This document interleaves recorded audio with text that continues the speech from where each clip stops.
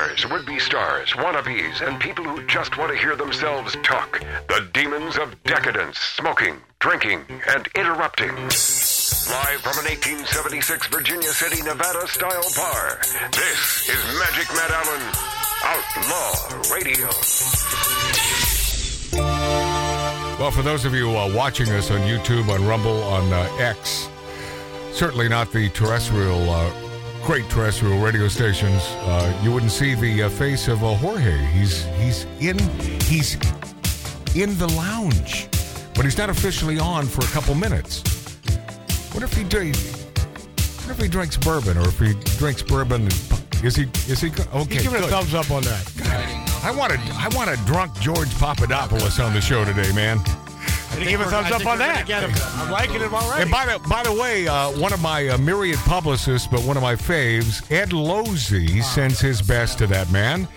And Ed and I have known each other for a gazillion years, and he's a big fan. You know, no one reached out and said, this George, we can't stand this guy. They all like this guy. So this could be a really boring couple hours, it could right? Be. Yeah. Because we want somebody we hate. Yeah. Oh, no. And to give you an idea of where my daughter sits comedically, she knows just the articles to send me.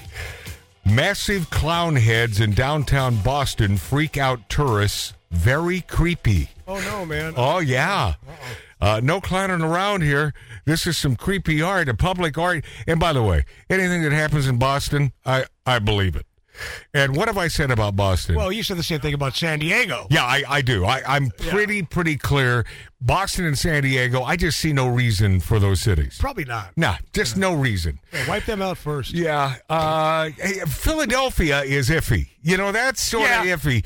You know, that whole begrudging New York for being New York and being the big dogs. They've always had a chip on their shoulder because of New York. I know because I did a morning radio show in Philly, and let me tell you one thing.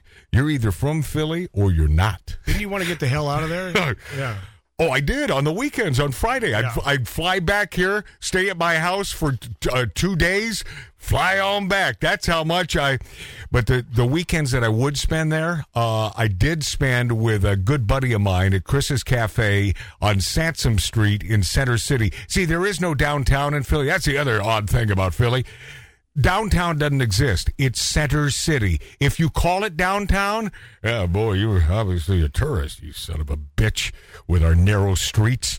But I do like some of the people there, and we used to sit there at Chris's Cafe on Sansom, that giant picturesque window, the dead of winter, way too friggin' cold, but sipping a perfectly made gin martini and or some bourbon, smoking a cigar with all the judges in town. And by the way, if you don't think politics is corrupt and the bench and these... Well, judges have to drink. Oh, these friggin' robe wearers, man, with these God complexes. I've just... I always wanted to believe in our system. Yeah. And I got to tell you, since what came down with this fake rape BS from this piece of crap lying nutbag, I have a tough time even believing in the system anymore. And I have nowhere to go. I have nowhere to run.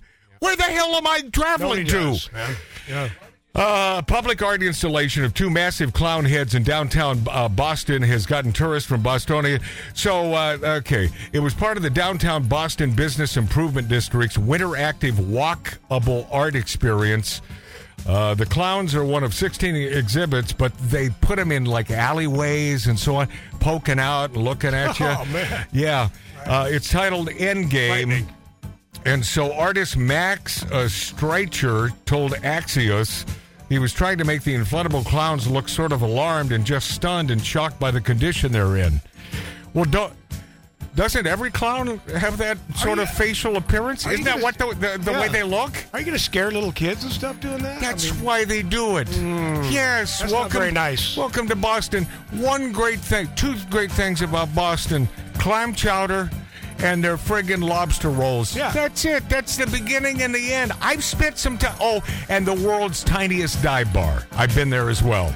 Sitting there with the co-pilot and the pilot of the plane that we're going to take at 6:30 the next morning. getting drunk. And it was 1 o'clock in the morning, and they were drunk as hell, and that is a true story.